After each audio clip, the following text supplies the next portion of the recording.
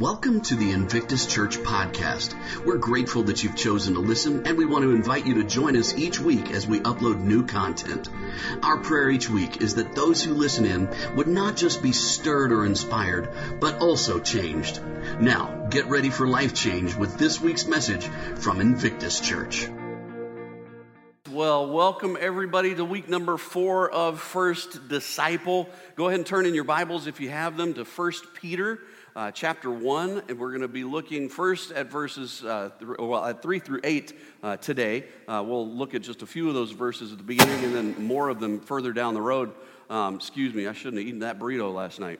But we're going to be looking at 1 Peter chapter 1, so turn in your Bibles there. We're in week 4 of a series that we're calling First Disciple. It is about the life of Peter, who was technically the third disciple of Jesus, but he's usually the first disciple that people think of when they start thinking of the disciples of Christ. And so we're looking at Peter's life, and I want to review real quick by showing you a graphic that we've used over the last few weeks that we call the sinkhole.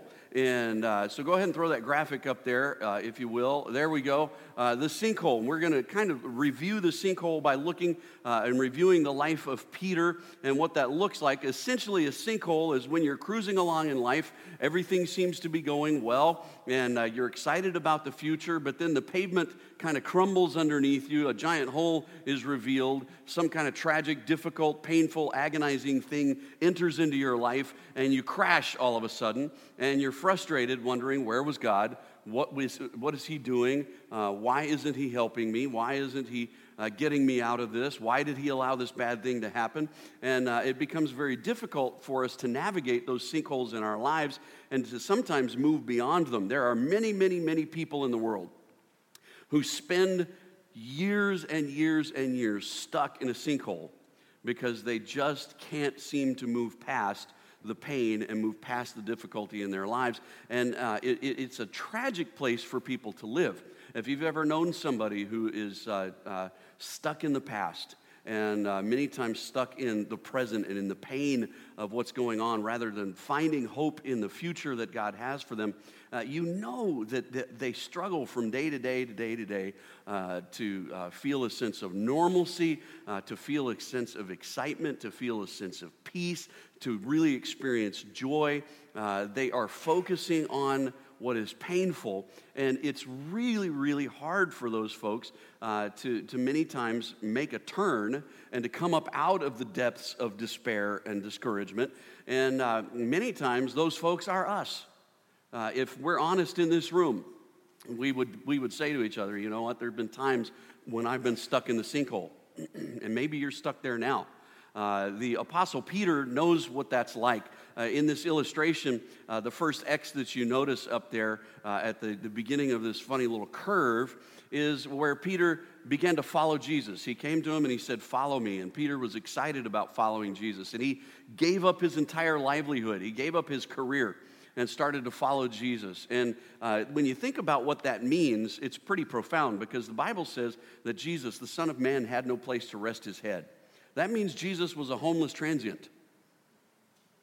All right? Many times when you're downtown and you see all the homeless people, you try to kind of avoid them. What if one of them all of a sudden walked up to you and said, "Follow me"? Would you give up everything and follow that homeless person? Probably not. But that's what Peter did. He said, "I'm going to follow Jesus, this guy who has no place to rest his head, and I'm going to dedicate my life to this guy." And so Peter began this journey of faith, and he began to grow in his faith as he saw Jesus work miracles, and as he listened to Jesus teach profound things about life and death and heaven and God and money and all of these things that Jesus talked about. And Peter was excited to learn all of this stuff, and he was so proud of the fact that Jesus had chosen him to be one of his followers, and he was just wrapped up in this exciting life of being a follower of Christ. And Jesus was doing so many amazing things. He was becoming famous. People from all around would say, "Man, I want to be near Jesus. I want to touch Jesus. I want to see Jesus. I want to hang out with Jesus. I want Jesus to heal me. I want Jesus to fix my life." And Peter was a part of that and got to see all of it. It was very, very, very exciting. And he grew all the way up to this point where Jesus asked the disciples, "Who do the people say that I am?" And the disciples answered, well, people are saying you're a great teacher, you're a miracle worker, you're one of the prophets. And Jesus said to the disciples, but who do you think that I am? And Peter was the only one who answered. And Peter said, you are the Christ, the Messiah, the Son of the living God. Now, this was hugely profound, and it was a massive revelation to Peter. In fact, Jesus said, nobody taught you this except God. The Lord revealed that to you, Peter. And what did the Lord reveal to Peter? Well, the Jewish religion had for centuries been focused on the future. The Jews were great at getting out of the sinkhole because they weren't focused on the pain of the present. They were focused on the hope of the future, of what God would be doing in their life down the road. And they would consider this Messiah, the promised one, the anointed one of God who would be coming to deliver them and ultimately deliver them from their sin. And they would hang all of their hopes on this Messiah. And there were hundreds of years of prophecies made about Jesus, about the Messiah, the Christ, the one who would come and deliver the people of Israel.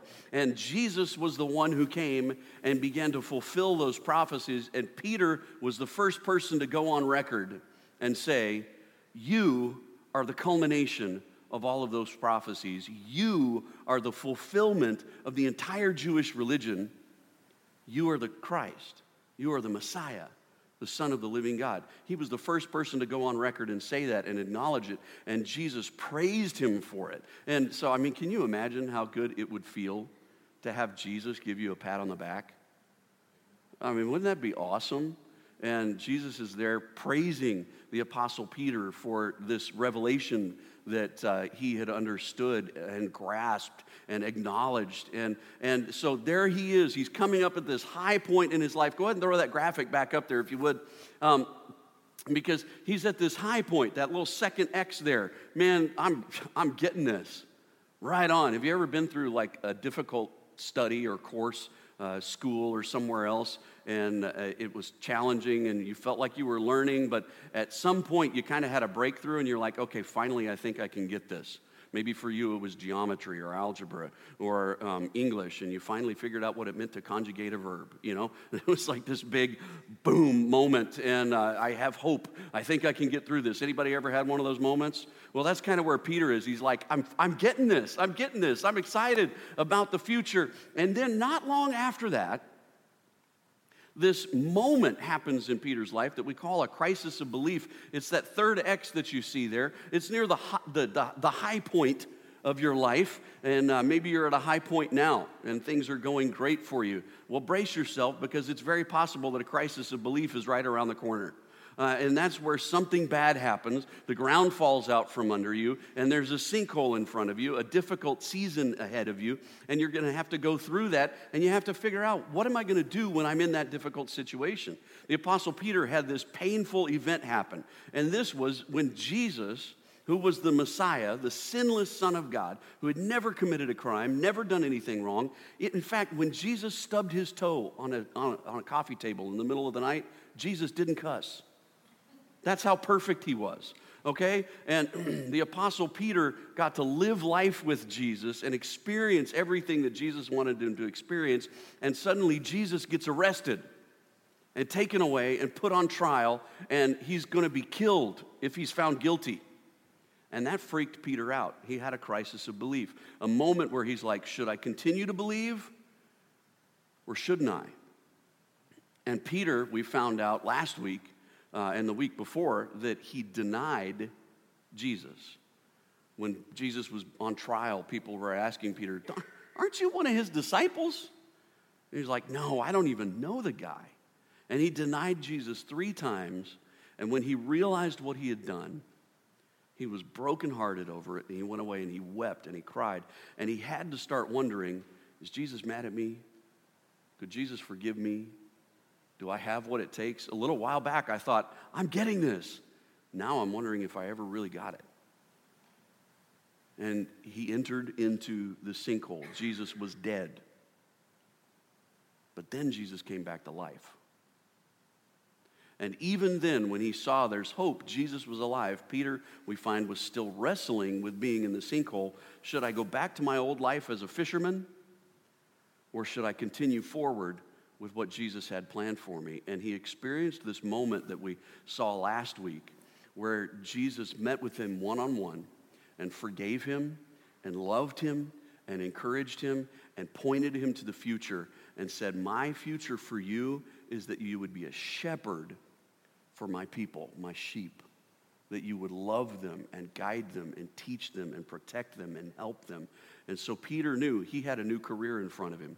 He went from this time of great despair to a time and a season of his life where he had great hope. And Peter learned a valuable lesson that to get to that fourth X on this diagram, you've got to look to the future and to the hope that you have in Christ to get you through the dips, the sinkholes, the painful experiences of your life. And then last week we expanded this diagram and you saw a chart with lots of peaks and valleys, and it continued to grow. And what we see there is that that's a pattern in the life of a person who's a Christian. A person who's a follower of Jesus and who is able to hang on to their faith and remain faithful to the Lord, they will experience many dips, many sinkholes in their lives.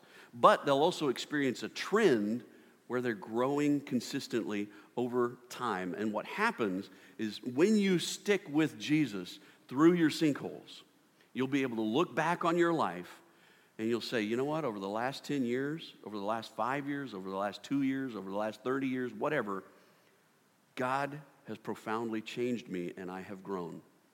This is how discipleship actually happens. Discipleship doesn't happen in the context of a classroom. Believe it or not, discipleship does not happen in the context of an auditorium full of people listening to a guy with a degree talk about the Bible. Discipleship happens when you are with fellow believers and when you are able to navigate the painful times in your life and stick with Jesus, because Jesus uses pain as a megaphone in our lives to get our attention, and to move us on to other things that he has intended for us. Now, does Jesus cause all these bad things to happen to us? No. Many bad things that happen in our lives are not God's intention. God does not intend for people to commit a crime and to violate and damage your life. God does not intend for people to sever relationships over stupid things and get mad at you and hold a grudge forever. God does not intend those kinds of things to happen, but God makes a promise in his word, Romans 8:28. God uses all things together for the good of those who love him and are called according to his purposes. He can use every sinkhole to shape you and mold you and turn you into the person that he wants you to be. And therefore, we can have this pattern in our lives of continual growth even through times where we have dips and doubts in our faith. And this is the pattern that Peter grasped through all of this sinkhole experience in his life. And today we're going to be looking at what he wrote 30 years after Jesus forgave him and once again said to him, "Follow me." Now, before we get there, what happened immediately after Jesus ascended into heaven? He had forgiven Peter, and Peter was excited now about his faith again. He'd been restored. He was pumped up. And Peter got to preach in Acts chapter 2 to a bunch of people in Jerusalem. And on the day of Pentecost, he preached one sermon, and 3,000 people became Christians that day. I mean, this dude built a megachurch with one sermon in one day. He's every pastor's hero, right? I mean, it's just every pastor dreams of that. And Peter got to experience it. 3,000 people give their lives to Jesus, and they have a megachurch overnight with all these brand new baby Christians who are just now growing in their faith, and they didn't know what to do with them all, but they figured it out. And it wasn't very organized. I'm sure it was a terrible mess, and there was lots of bumps along the way, but Peter was able to stick with that. And then we see in Acts chapter 3, Peter runs into a crippled beggar, somebody who had been unable to walk and who sat outside the city gates holding a can or some kind of a container begging for money so that he could eat. And Peter walked by the guy, and Peter said, "Silver and gold I don't have, but what I do have I give to you. In the name of Jesus Christ, get up and walk." And this crippled guy got up and walked.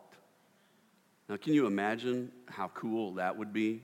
There was a time in my life, it was a little over a year ago, when I was working with a church, visiting lots of people in the hospital. It was a church with a lot of older folks in the church, and so there was lots of people who would get sick and who were homebound and that sort of thing. And so I was going and visiting these homebound folks and people in the hospital, and I went to see one lady in the hospital who was sick, and I don't remember exactly what she had, but she had talked about organ failure, and organs were starting to shut down, and the doctors had told her, you'll probably never leave the hospital.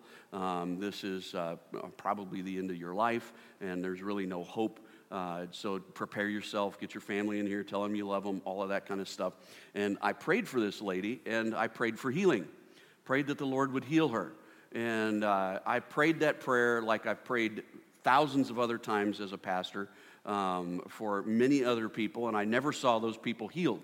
And so the truth be told, I didn't really expect much. I prayed that more for a sense of hope in her, to be honest, than I really believed that she would be healed. You know, it was just like kind of my pastoral duty. And I went back to visit her in the hospital a couple days later, and her room was empty, and the nurse said, "It's amazing, we can't explain it. She went home and she's perfectly fine." I mean, never before has that happened in my life. I don't know if it'll ever happen again, but there's no explaining anything except that it was the power and the name of Jesus that healed this woman. And Peter got to experience that many times. He saw Jesus do this, and he knew, you know what, if I have just a little bit of faith,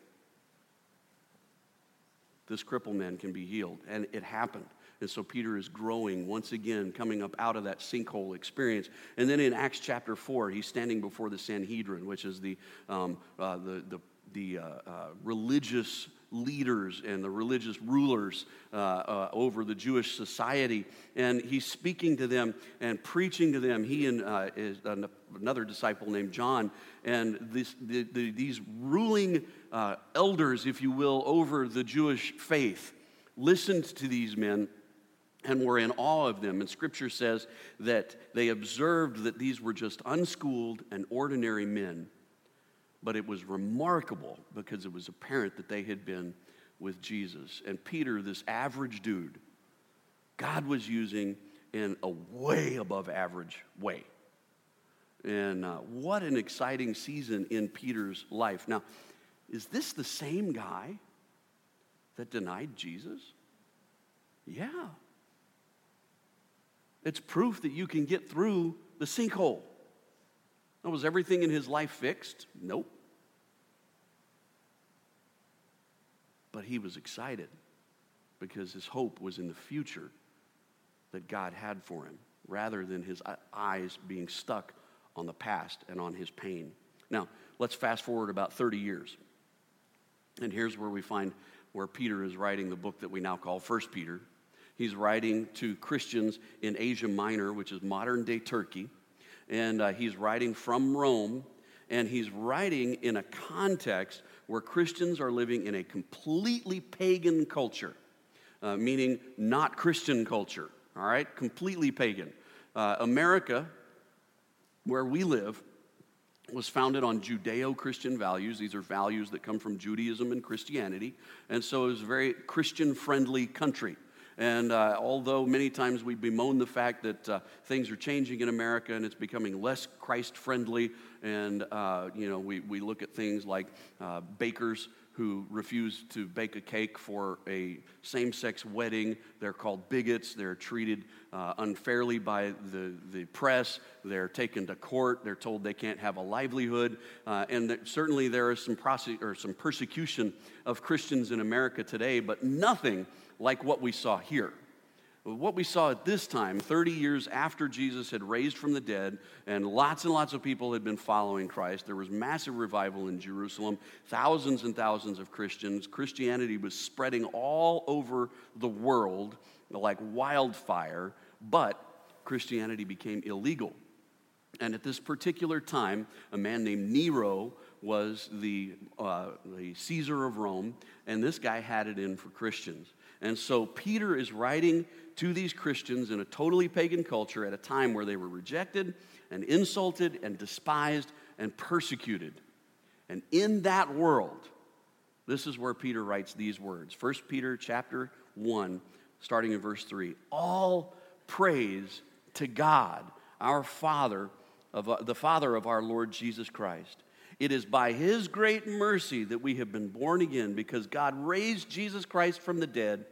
Now we live with great expectation, and we have a priceless inheritance, an inheritance that is kept in heaven for you, pure and undefiled beyond the reach and change of decay. And through your life, God is protecting you by his power until you receive this salvation, which is ready to be revealed on the last day for all to see. Now, Peter writes some words here that are very, very hopeful and super positive in a world that didn't seem very hopeful or positive for Christians. In a world that was a sinkhole for Christians, Peter was saying, it's all good. In fact, it's all great. In 1 Peter chapter 1, he tells us several things that are going to help us grow in our faith, and this is what you do when you are climbing out of the sinkhole. You want to climb out of the sinkhole that's in your life? You should start following these steps that we're going to outline from this passage today. There are 3 practices to help you grow in your faith. Number 1, if you're taking notes, write this down. Focus on God, not on your circumstances.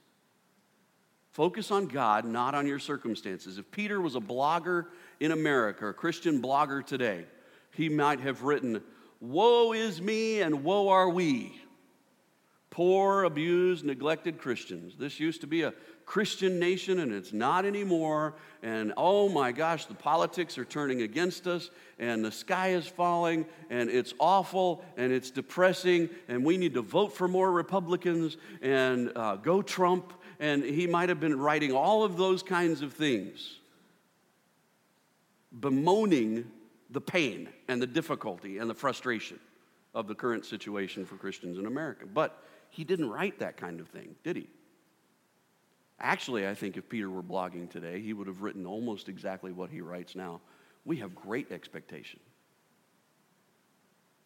We have tremendous hope, because his focus was not on the circumstances. His focus was on God. Look at the first words in verse 3. All praise to God, the Father of our Lord Jesus Christ. It is by his great mercy that we have been born again. That word praise is a Greek word, eulogetos. Everybody say eulogetos. There you go. This is your Greek lesson for the day. It's where we get the word eulogy from. It's translated praise. It's bigger than that. It's more like a speech or writing in praise of a person or as a term of endearment. In other words, most of the time a eulogy is at a funeral. But Peter was saying, we have a eulogy for God every day while he's alive, and while we're alive, we will praise him all the time. We will continually let his praises fall off of our lips and flow out of our mouths. Praise. Why? Why did he praise God? Life was rough. Have you ever not felt like worshiping? You ever come into church on a Sunday morning and been like, I know I'm going to need this, but I don't really feel like it today? Anybody be honest and say, I've been there? Yeah, me too. Well, that is when we eulogetos. We praise him anyway. We focus on God's goodness rather than on the garbage that's in our lives. Why did he praise God? He praised him for his mercy. He said it is by his great mercy that we have been born again. Let's talk about what that word mercy means by talking for just a minute about what another word means, grace. We hear the words grace and mercy frequently used together, and sometimes people will use them interchangeably, but they mean different things. Grace is giving someone what they don't deserve. So if you have a child that misbehaves all day long, and then you decide today's the last day that the cone is open here in Cincinnati, right? This is the last day of the season, and you go home and your kid acts like Satan all day long, and you decide to take them to the cone tonight anyway.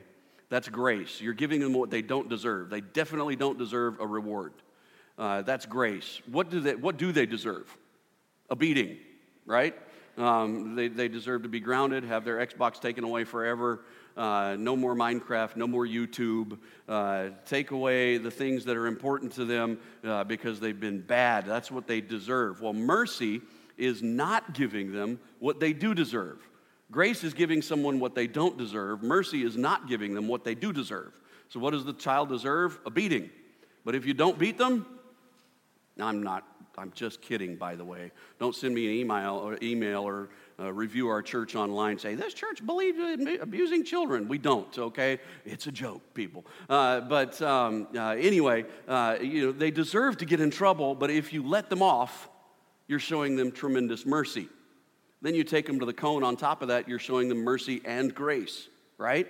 So God has shown us tremendous mercy here. Peter is talking about. What is mercy? God has not given us what we do deserve. He's praising God because God has not dealt with us in a way that is deserving. What do we deserve? The scripture says, all have sinned and fallen short of the glory of God. And the wages of sin is death. God deals with sin harshly. He is a God of justice. And there will be punishment, a reconciliation for sin one day. But in Jesus, God took all of the pain and the agony and the suffering and the punishment that sin deserves upon himself so that we could be forgiven.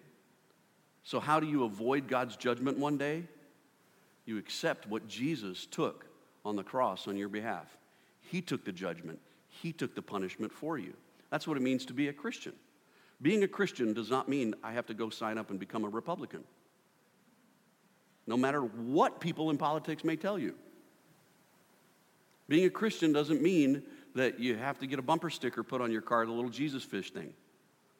Being a Christian does not mean that you have to start talking funny. Oh, bless you, brother. None of that stuff. Being a Christian means I have chosen to accept what Jesus did on my behalf.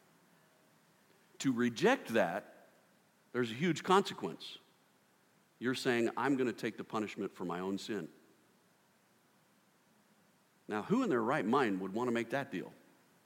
When Jesus has taken the punishment for you, accept it. Scripture says the free gift of God is eternal life through Christ Jesus our Lord. God has not dealt with us as we deserve. And therefore, we always have a reason to eulogetos, to praise. When things are bad, when things are painful, when things are difficult, and I guarantee you they will be, you always still have a reason to praise. If you are a Christian, you can get through those times because you know, no matter how bad this is, I deserve a lot worse. But God is going to spare me of it. God has forgiven me. I have hope in Jesus. There's always something worse than what you're going through, and that something worse is having to pay for your own sins. If we remember that, we can focus on Him, not our circumstances. To grow in our faith, focus on God, not your circumstances. Jesus said in John 16:33, I have told you all this so that you may have peace in me. Here on earth, you will have, what does the scripture say there? You will have many trials and sorrows. Was Jesus right when he said that? You bet. But take heart, because I have overcome the world. No matter what you are going through, if you focus on Him rather than circumstances, you can get through the sinkhole. Now, I'm here to tell you this is not easy.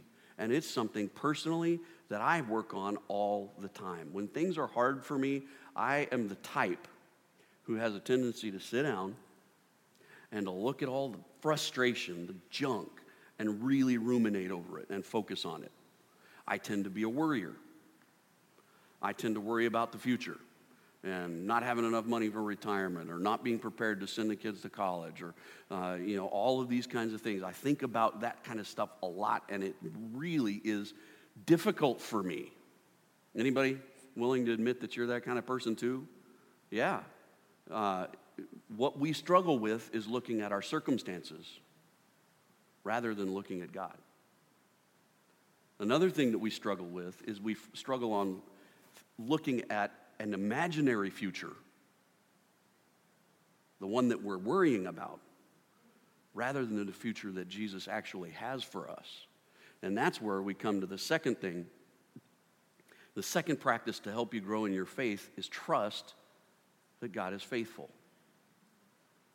You have to trust that God is faithful. What that means is you look at the past, at his faithfulness, and you know the best is yet to come. You remind yourself he's going to do even greater and even more than he has done in the past. Look at what Peter says in verse 4, 1 Peter 1:4. And we have a priceless inheritance, an inheritance that is kept in heaven for you, pure and undefiled, beyond the reach and change of decay.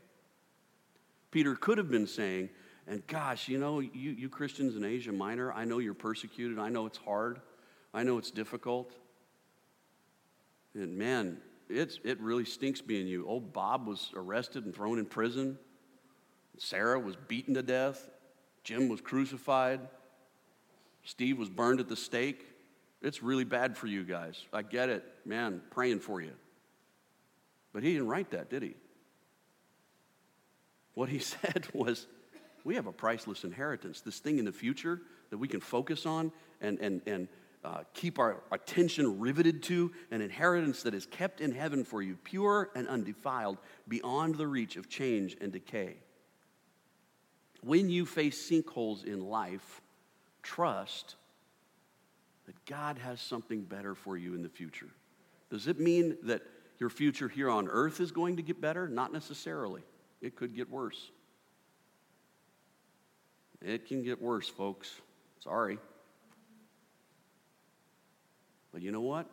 When you are a follower of Jesus, because you have accepted what he did for you on the cross, because you let him take your punishment, Scripture says, he who knew no sin became sin for us that we might become the righteousness of God. We are clothed in the righteousness of God, meaning heaven is ours. And one day, you're going to walk on streets, not of asphalt, but streets where the asphalt is gold. One of the most precious things on earth they use for streets in heaven. Can you imagine what the rest of it must be like? What's my toilet going to be made of in heaven?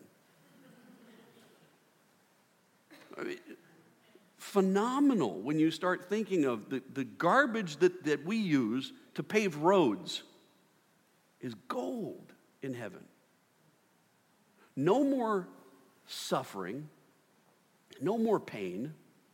The older you get, you'll relate to this, the more pains you notice in your body. Now, if we're all honest, if you're sitting here right now, if you just stop for a second and close your eyes and think about your body right now, something hurts. Right? I mean, I'm thinking about it right now. I'm like, my hips, my knees, pretty much everything south is not working right. I mean, it's all broken and sore and stiff, and it gets worse. If I think about it, this finger hurts right here because I was drilling something this week and the screw slipped and the drill bit, or the screwdriver bit on the end went and tore up my cuticle real good and bruised the nail. And this stupid little finger is driving me crazy. Man, how am I ever going to pick my nose again? I don't. I'm just kidding. It's sore. It's tender to touch things. You think about it, and something in your body is aching right now. And the older you are, probably the more aches you notice. When you wake up in heaven, you're not going to go, oh, what kind of stretch my back, You're going to get up in the morning and be like, I didn't know I was a morning person. It's going to be perfect. The way God intended us to be.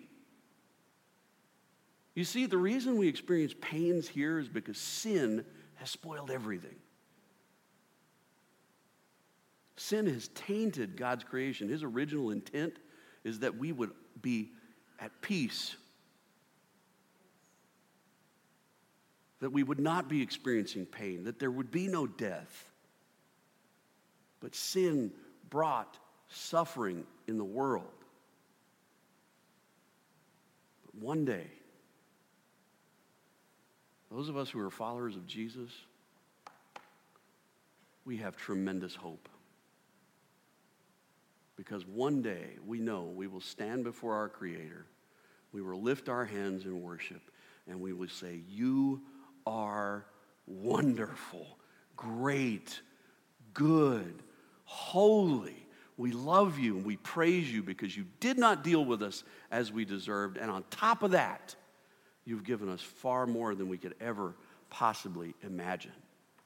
Lord, you are good." That's what we have to look forward to folks. My kids once asked me, one of my kids, I don't remember which one, "Don't you think heaven's going to get boring?" I mean, won't it get boring just like praising God all the time? Not at all. Because when you think about how cruddy it is here, and remove all of that and think about how perfect heaven is, we are always going to have at the forefront of our minds reasons to worship Him and adore Him. And He's going to give us mansions, Scripture says. You're going to get to chill out in a house that you always dreamed of. Better than what you always dreamed of. The stuff on MTV's Cribs, no comparison. You got a bowling alley in your basement? I got 20. It's going to be better than you can imagine.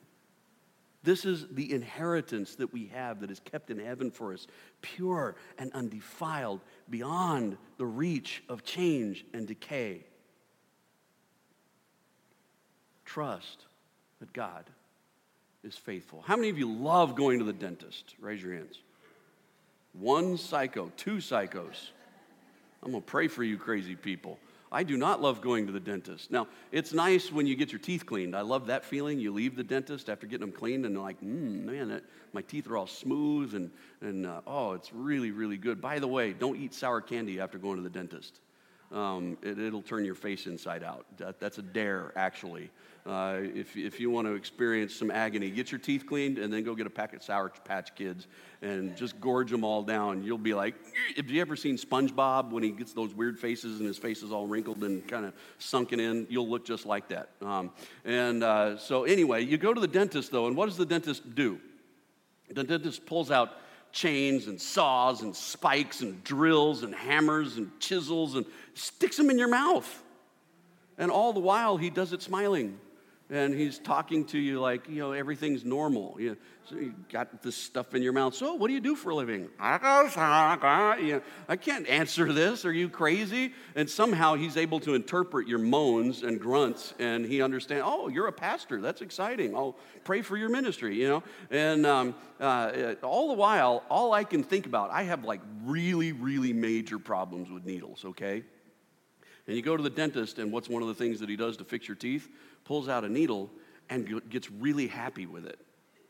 I mean, he goes to town and sticks it in like 15 different little places, all in a millimeter. How in the world do you do that? The guy's got incredible aim, and he's squirting all this Novocaine into your gums over and over and over, and so it gets numb, and your face is hanging down, and you can't talk very good, and you're drooling, and it's uncontrollable, and everything feels weird.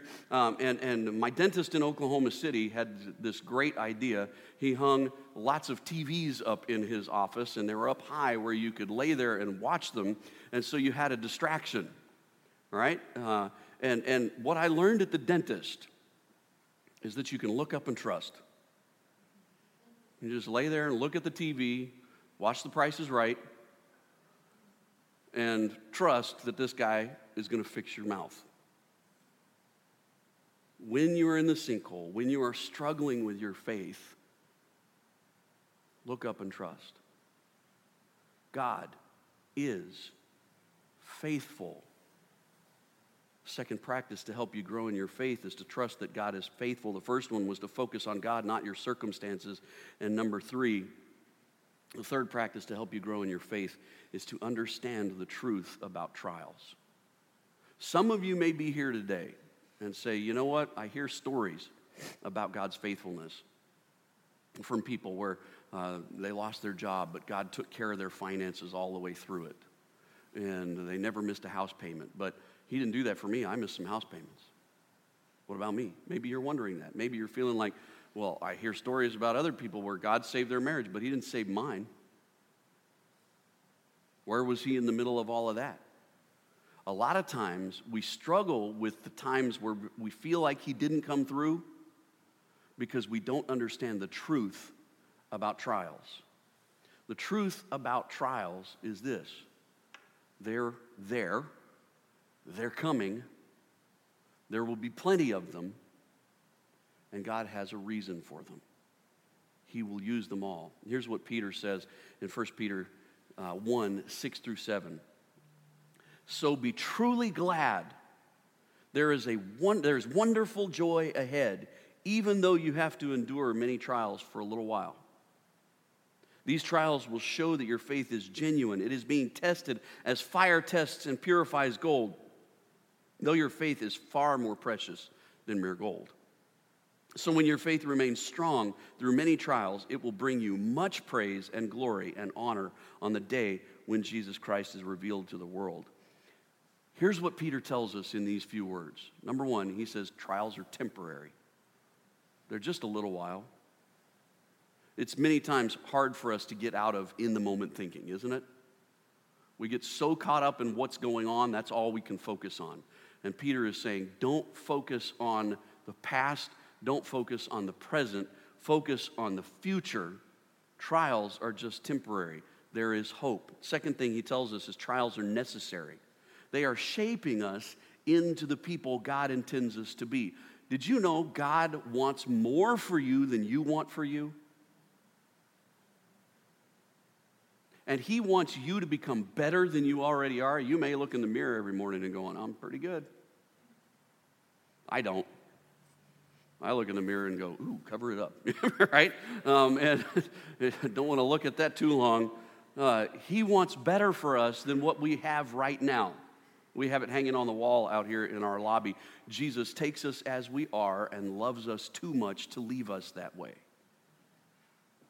Jesus is shaping us and changing us and molding us. My wife went to a conference this week and heard a guy speak named Eric Mason, and he talked about trials and problems and challenges in our lives, and he said that we are like a stone that bears the image of Christ. The image of Christ is in this stone somewhere, but to get to it, for God to find it in us and to reveal it in us, he has to chisel away at that stone. And chiseling is uncomfortable, and it's painful, and it's difficult. But for the image of Jesus to become a reality in your life, you have to go through trials. Scripture says that they are necessary. Peter also tells us that trials are precious. Next time you're sitting in the hospital wondering about a diagnosis, you can say, thank you, God, for this priceless gift. Next time you get fired, or there's a difficulty in your marriage or a relationship in your life, or something horrible happens, it is possible to say, thank you, Lord, for this priceless gift. It hurts, but I know you are going to use this for good. Why are trials precious? Because they lead us to our Heavenly Father. When a kid scrapes his knee and comes running to mom and dad, is that child running to mom and dad because mom and dad make the pain go away? No. You can hold the child and swing him and hug him and rock him and kiss him and pray for him and encourage him and do all of these things, and the pain is still there. The child comes to mom and dad because the child wants assurance that this will one day end. Will it stop hurting? Yeah, in a little while. We can go to our Lord, and he will hold us and say, this is just for a while. Isn't that precious? I mean, there are times in my life where I wish my kids would crawl back up in my lap and long for my comfort and encouragement like they used to. If they did now, they'd crush me because they're big. But I missed that. It was precious. Trials are purifying, Peter tells us. Gold, when it comes out of the ground, is kind of ugly.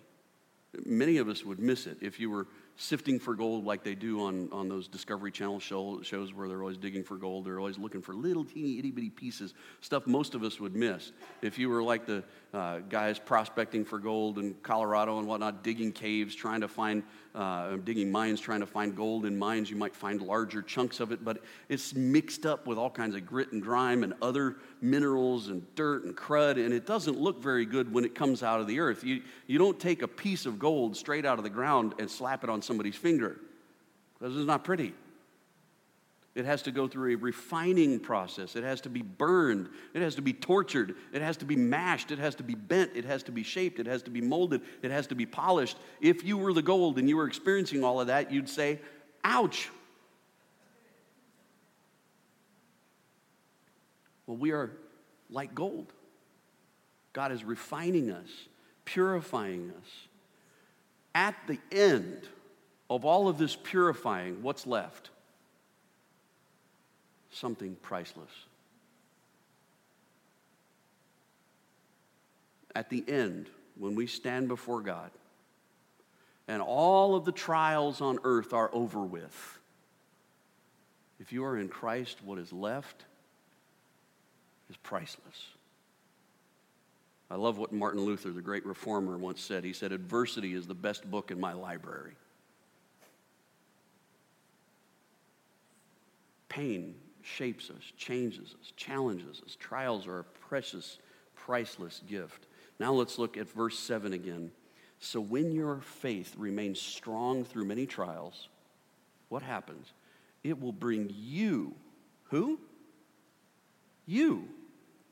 Much praise and glory and honor on the day when Jesus Christ is revealed to the whole world. Praise and glory and honor will come to you. Now remember when Peter got a pat on the back from Jesus? Attaboy, Peter. You got it. You acknowledged, I am the Christ. I'm proud of you. Man, God revealed that to you. You were the only guy here that got it. Way to go. You're student of the week.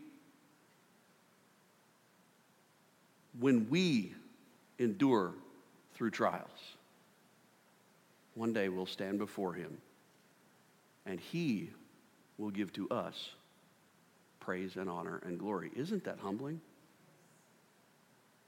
Won't that be amazing to have Jesus reach out and pat you on the back and say, you did good? I'm proud of you. Man, I look forward to that moment. We are like children. We long for our Heavenly Father to praise us, and you did good. We're like puppies, right? Good girl. Good boy. You did it. Now maybe you're still thinking, that's all well and good, but Alan, you don't understand what I'm going through. I just don't think I can be as positive about my suffering as Peter is suggesting. That's a fair thing to think. But I want you to remember Peter's context for this message. John chapter 21, we looked at this last week, verses 18 through 19. Jesus said to Peter, I tell you the truth, when you were young, you were able to do as you liked. You dressed yourself and you went wherever you wanted to go. But when you are old, you will stretch out your hands and others will dress you and take you where you don't want to go. And Jesus said this to him. Jesus said this to let him know by what kind of death he would glorify God. Then Jesus told him, follow me. Peter, Jesus prophesied to him, you're going to suffer when you die. You're going to die an awful death. People are going to take you where you don't want to go. But it's going to glorify God. And it happened. The world in which Peter lived, Nero was the emperor. Nero went nuts and lit his own capital city on fire. Rome. Lit the city on fire. Burned it like crazy. Thousands of people injured, dead, lost everything. And he blamed the Christians. And he started to persecute Christians. He threw parties where he would at night where he would light the parties by putting Christians' bodies on stakes and burning them. And people would be eating their caviar and chilling out, hanging out by a burning body. He would, for fun, tie Christians to the back of his chariot and drive them around town and drag them all over the place until they were dead.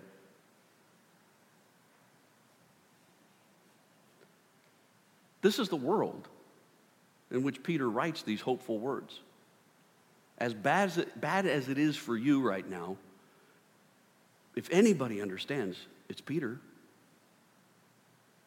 He knows what it's like to go through that.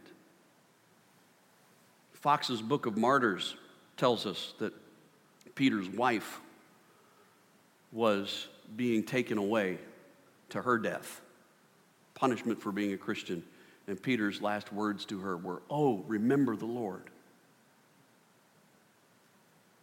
And then when Peter was found guilty of crimes against the state for being a Christian, they were going to crucify him. And he said, "I don't deserve to die the same way as my Lord. If you're going to crucify me upside down." And they did. This is the world that Peter was living in, and he could say, there's hope. There's hope for you in your sinkhole. It's in that kind of world that he wrote these words, 1 Peter 1:8. You Christians, you love him, even though you have never seen him. Though you do not see him now, you trust him, and you rejoice with a glorious, inexpressible joy. Now, did every Christian have those words and live out those words that Peter was writing to? I don't know. But Peter was speaking positively over them. And he was saying to them, you're better than to whine and moan and complain and to be stuck in your pain, stuck in your present, even stuck in your past. You guys can do better than that. You're better than that. You love Jesus. Remember, this is 30 years after Jesus had left, so many of these Christians weren't even born when Jesus was killed and resurrected. You love him, although you haven't seen him. Though you do not see him now, you trust him. And you rejoice with a glorious, inexpressible joy.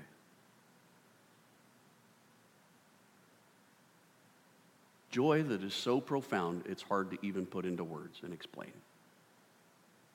This is the world in which Peter writes. And the reality in that world was there were Christians who, no matter how bad it got, could still say, the best is yet to come. If that was true for them, it can certainly be true for us. It's possible. You can love the Lord, trust the Lord, and rejoice in him, even when life makes you really not feel like it. Let's pray. Thanks again for listening to the Invictus Church podcast. Be sure to tune in every week for more new content.